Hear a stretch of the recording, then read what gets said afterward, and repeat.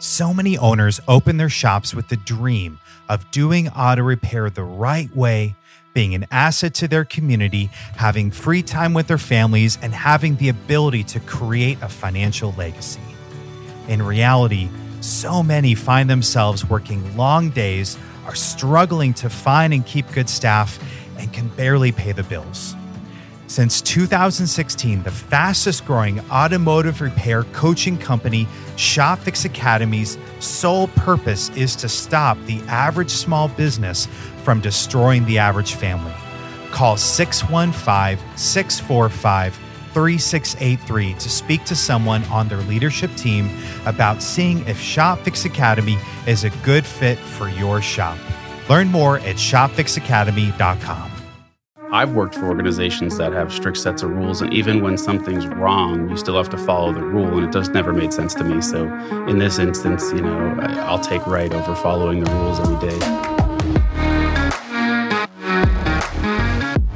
This is Success Leaves Clues, an automotive industry podcast, and I'm your host, Thomas Hayes. From a young age, we are taught to follow the rules. We're told, follow the rules or there'll be consequences. Follow the rules at all costs. So many people make that their mantra and stick to their rules, no matter what. But what happens when the rules don't make sense? What happens when new information is introduced to a situation that makes you question the rules?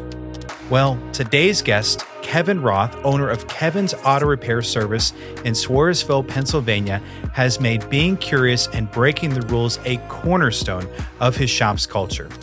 Today on the show, he'll share the wild story that started this journey for him and reveal some killer clues along the way.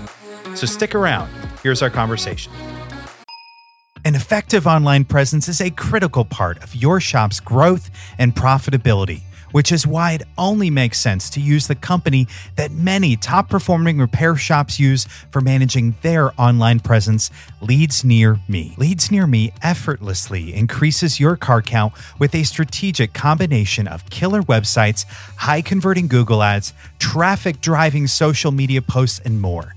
Reach them by text or call at 888-953-2379 or visit them online at leadsnearme.com. Leads Near Me, effortlessly increase car count. Kevin. Yes, sir. Welcome to the show. Happy to have you. Thank you for having me. Absolutely. So I've known you for a long time. I know a lot of your story, but for those that don't know you, who are you? What kind of shop do you have? Tell us a little bit about yourself. My name is Kevin Roth. I was a career-long technician. In 2014, I bought out my owner. I was able to transition into a shop owner, which was a bit of a struggle for a while, trying to figure out how to go from technician to leading a team of people.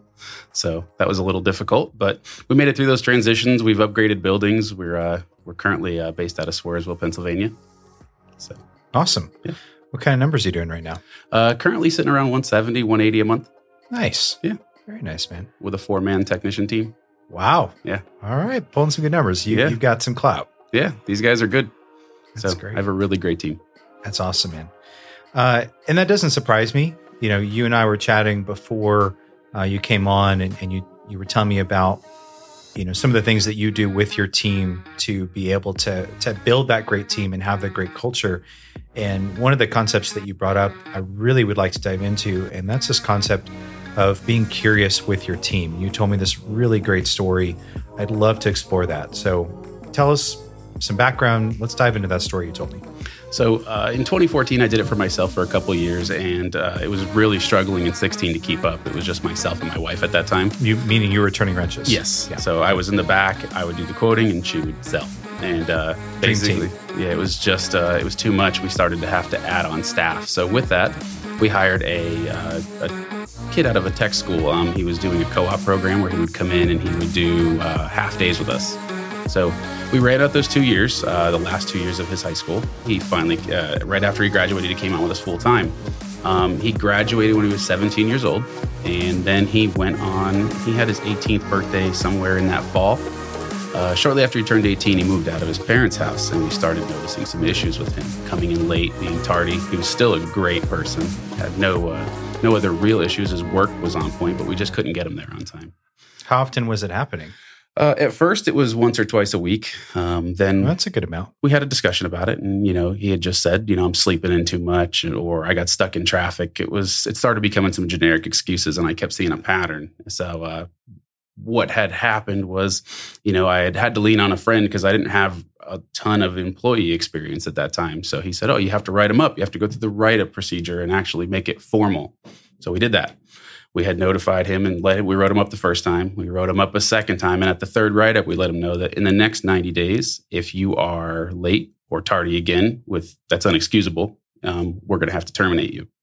So at each of those times, like I imagine the first time that you did it, like the very first write-up, it was your first time ever doing a write-up. Oh, absolutely. What was that like? Very nerve-wracking. It felt like it was, just really nervous to be able to go ahead and do it. And then also to confront somebody about their livelihood, the way they pay their bills is tough, trying to hold them accountable. But I realized shortly after that this was one of the keys of growing a successful business. Yeah. So in that first meeting, like, do you remember what you said and how you said it? First meeting, we went into it really soft. It was just like, "Hey, man, we need you here on time. We rely on you. We need you here to be here on time every day because we schedule cars to be ready for you. And if that happens, it just throws a wrench in the works and creates a ton of chaos." How did he react? He was a really good kid. You could tell he cared. It was just he could not get his act together and get on work on time. So for me, I was making a snap judgment. He, young teen, just turned 18. He moved out. I figured he was partying at night or staying out too late. Yeah. Yeah. And that ended up not being the case. But so you did the first time. You mentioned there's a few others. The second time you confronted him, like, what happened? Second time, you could tell, again, he would, this one we called him in the office. We followed the write-up procedure, told him again, like, if we have to write you up a third time, I don't want this to happen. We love having you here. You're great assets to the team. But like, I would ask, is anything wrong? Is there something we could do for you? And it was always, no, it's on me. It's on me. He took full accountability for it. He just wasn't changing anything to make it happen. And it really wouldn't allude to what was going on or why he was late. It was always just some generic excuse like, "Oh, I overslept," or, "Oh, I got stuck in traffic and it got me." But there were a couple of times it was 30, 40 minutes that he'd be rolling in late and running in. And you could tell like he was trying to get there as quickly as possible, but he wasn't making the action happen on the front side. He was trying to get there faster on the backside and it didn't work. Yeah. How did you know to ask those questions? Like, was that something you've learned how to do, or was it just kind of what prompted you to dig into why he's doing? Because I think a lot of people, maybe even have this attitude of, well, it's not my business, it's their business. They need to get their crap together. Like, why were you different? I really cared about him. We grew him from, like his entry level position all the way through, and having him come in and now seeing this action happen, I just didn't want him to go down a trail that I've seen a lot of people go through. Even some of my friends, they've just gone through that same habit of not getting up on time, being late for everything, not being able to keep a commitment, and it really killed their personal and professional lives. Yeah. How many times before the last time where you confronted him, which we'll talk about in a second, how many times did you write him up at that point? So we would have been on number 2 right now. Yeah. And he kept saying, "I'm extremely sorry. It won't happen again. I promise I'll get my stuff together. I just overslept, And again, that was it. But it almost seemed like something else more was going on. But again, I really didn't. I just couldn't put my finger on it. I had made the assumption that he was out partying or hanging out with his girlfriend too late, something along those lines, doing something. Yeah. Yeah. So then it happened again. Mm-hmm. What's the first thing that came to your head when it happened again? Well, it was about 9:15 and he wasn't there and he didn't answer a phone call. So I was thinking something was really wrong this time because this is the latest he's ever been. And I prepared my write-up sheet. And in there, we like to use I was really bad at confrontation at this time. So I had to write everything out that I was going to say or I'd forget it. So I always made sure I had a notepad there at my desk so I can go through and just have my bullet points, because I always would go through and it would, I would forget all the things I wanted to say. I had that conversation in my head really well before, but I wouldn't have a good conversation during. Yeah. So you're prepared. Mm-hmm. It happened again. It was the longest time. How long had it been since your first confrontation to then the third one? All of this had happened within 45 days. Oh, wow. Yeah, It was a lot. Yeah. From number 2 to number 3 was the longest. It was like 20 days in between. Like I thought he was doing very well, but yeah. So that must have been kind of a punch in the gut when it happened the last time. Yeah. And of course, it never happens on the day where you just have that lull in business. You're always slammed, crazy busy. You got cars everywhere, and you have, 4 waiters designated for this person. Yeah. And So he comes in. So you're prepared. You got your write-up sheet. Are you ready to fire him at this point? No, this was going to be the third and final warning as I was trying to use this as I've never written an employee up before. He was the first one, but this was my third and final warning. And we were going to set the expectation that if you're late again within the next 90 days, that's unexcusable. Like, I understand if you get a flat tire or something like that, but if this is unexcusable, we're going to terminate you. Yeah. So how did you gave him that write up and you explained that to him. How did he react? He was very upset with himself. He never blamed anybody. He took full responsibility. So this is why, again, it was really hard. If he would have been blaming me, blaming the car, blaming traffic, it would have been, I don't know if it would have prompted the same response from me, but for him, he always took full responsibility. He was a great guy. So what happened next? What happened in that? The next day, he was late. The next day? The next day. He came in at 9:03 with his head sunken down. And I was standing in the middle of my shop. Everybody else was looking, and he had already said that if I'm late again in the next 90 days, they're going to terminate me. And everybody loved him. Yeah. So when he was late, did you what were you thinking in that moment? I had assumed that either it was going to be a substance abuse issue or staying out partying too late. And, because it was just after. He was fine when he was living with his parents. This has happened right after he moved out, all within 3.5 months. Yeah. So how did you confront him this time? He walked in with his head down. I said, "Hey, come on to my office." I said, I have to do this. I can't keep having you come in late. And I said, it really does pain me, but the look on his face, he looked like he was ready to cry, to be honest with you. And it was humbling, but also it had me, I felt for him. I really liked him when he was there. He was a great attitude. Team player, would do anything for you. It's just like, why can't you get to work on time? It was killing me, so I just started barraging him with questions. I was going to terminate him and let him go. And you could see like this sunken, pale look on his face. And I went more at it from, I was concerned for him versus concerned for the shop or concerned for anything else. I just kind of was. What kind of questions? So I asked him, I kept telling him, I said, "Hey, why, I got to know before we end this relationship, why you're late." And he gave me an answer, and it actually made me ask more questions. But he said, "I watch TV at night." And that was it. He just sat there with his head down, like almost like I said, he was just about had tears in his eyes, and he was trying to keep it together. And I was like, I don't understand that. Are you staying up too late watching TV? Is it a problem for you? Like, what do you mean? And he said, "No, I usually stay up watching either YouTube videos on my phone or I watch TV on my phone." And then he stopped again. And he's like, "And I just fall asleep during it." So what does that have to do with you getting up on time? Like, do we need to set a bedtime for you? Like, I was trying to lighten the mood a little bit with him. Yeah. Just shook his head and he was quiet and like awkward silence for a minute or two. And I said, "I can't do this. I can't terminate. I need to know the exact reason you weren't here." It was driving me nuts. And it was, at this point now, it was like I was concerned that he had something more. Again, I knew his parents. They were customers of ours after he started working there. They were great people. I couldn't figure out why he would do this. Yeah. So after sitting there a minute or two, he pulls out his cell phone. He's like, I watch TV on my phone. I can't afford a TV yet. And I said, "But still, it doesn't explain to me why you can't get out of bed in the morning." And he said, "Well, I watch TV and I usually fall asleep and then the phone dies." And still wasn't clicking with me. I wasn't putting two and two together. And he goes, "So I don't have an alarm." And I was like, "Well, why don't you set an alarm clock?" And he goes, "What do you mean?"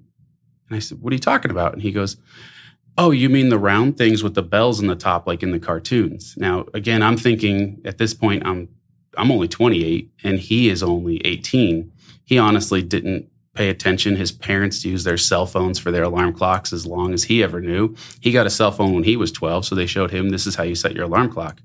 So as he moved out and he was 18, he couldn't afford a TV. He couldn't afford cable. He just had a place with probably cheap furniture, and he would lay up at night by himself watching TV, and he would fall asleep. Phone would die.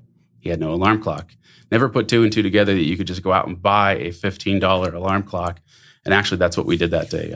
We sent him right out then and there. He went out and bought an alarm clock. And from that point on, he was never late again. He worked for us another 3.5 years. His fiance he got engaged, and then his fiance was promoted to a new position that she could not pass down. And that's when he left us. We still keep in contact today. Wow. It was a really cool story, but like the whole discovery of him not realizing what an alarm clock was or ever even seeing a tabletop alarm clock was pretty crazy. Yeah. Did you know that some web design companies use the same wording across all their client sites? Unfortunately, this common practice is noted by Google as plagiarism, which will cause your site to be ranked lower. That's why it's critical that whoever makes your shop's website knows better. That's why so many top shops trust Leads Near Me to create and manage their shop's websites. As Google certified partners, they know how to make a top ranking website from an insider's perspective.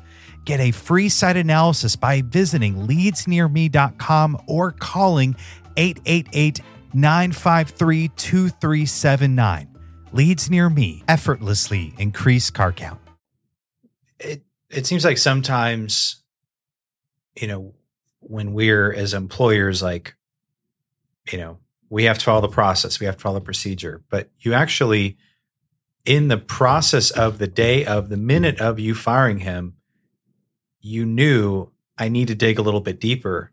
And not only did you uncover the answer, but you let him have another chance. Mm-hmm. Why did you do that? I liked him. Like I said, he was like he was just a guiding light when he came in the shop. He was always in a good mood. He had a great work ethic, but I was following the procedures that I was taught at that time. I really didn't know what else to do, because if I can't get him to come to work on time, everybody else is going to see this. So I'm going to have to terminate him so I don't have everybody else coming in late. Otherwise, it would just be total chaos. Yeah, that makes sense. So how did you deal with that? Like you did, in fact, not fire him after everyone knew, here's the expectation. If you're late again, he's late again. It's a super public thing. You take him in the office and he walks out and he's not fired. Like, how did you deal with, I don't want to say backpedaling, but.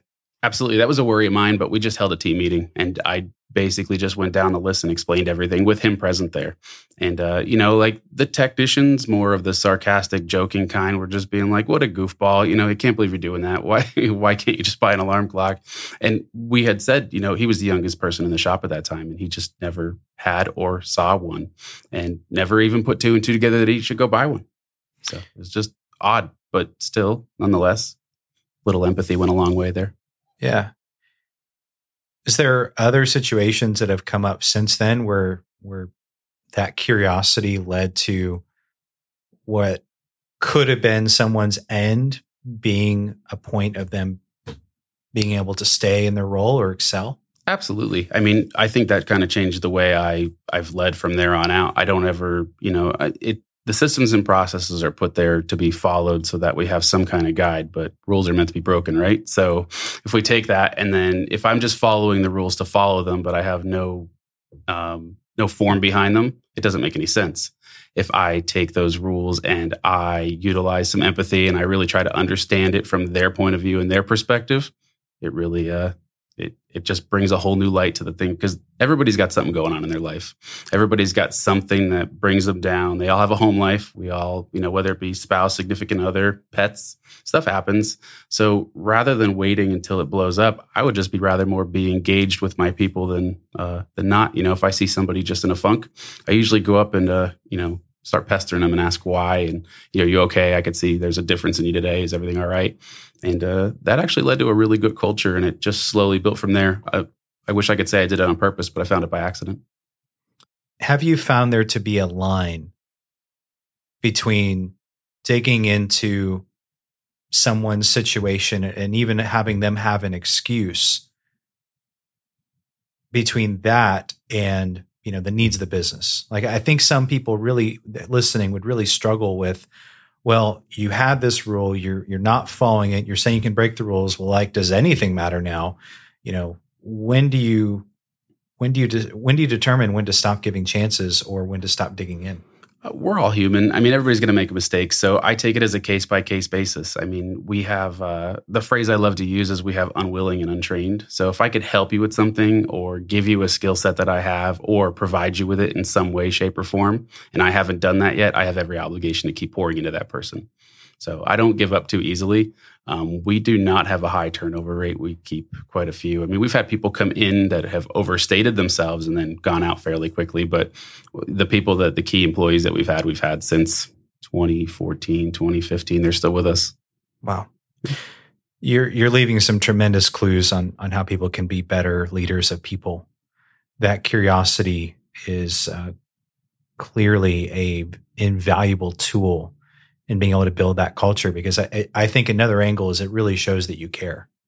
If you're willing to really dig into someone's situation and discover why they're taking the actions that they are and give them support through that, it makes sense to me that you have really low turnover, because they are probably very bought into you and your shop because they see it as a place where, they can be a human. And obviously, I know I'm sure you're still holding performance standards, and I'm sure you fired people before. Of course. There are situations where, it just isn't working. But the fact that you're willing to give that chance to somebody, I think that's massive. Yeah. I mean, I've worked for organizations that have strict sets of rules, and even when something's wrong, you still have to follow the rule, and it never made sense to me. So in this instance, I'll take right over following the rules any day. I tell my teams, if they, anybody on my team, if they act in the best interest of the customer, because we're all there to provide the best customer service to serve. And if they act in the best interest of the customer, right or wrong, I'll stand behind you every time. Yeah. So. And you're doing that with them. Absolutely. Yeah, it empowers them. It holds them. It just adds a whole nother level of accountability that keeps them loyal. It keeps them with us. And I mean, honestly, I wouldn't trade any of them for the world. That's great. Kevin, this has been fantastic. I really am grateful for your time and sharing this insight to how you've built such a great culture at your shop. Well, thank you for having me. It's been fun. Awesome, man. Thank you. Thank you. That was my conversation with Kevin Roth. If you enjoyed this conversation, please subscribe and leave a review. And I'd be honored if you shared this podcast with a fellow member of the industry. And finally, if you've got a great story to share and wish to become a guest on the show, please email me at thomas@slcautopodcast.com or call 615-656-8804. Thanks. Have a great day.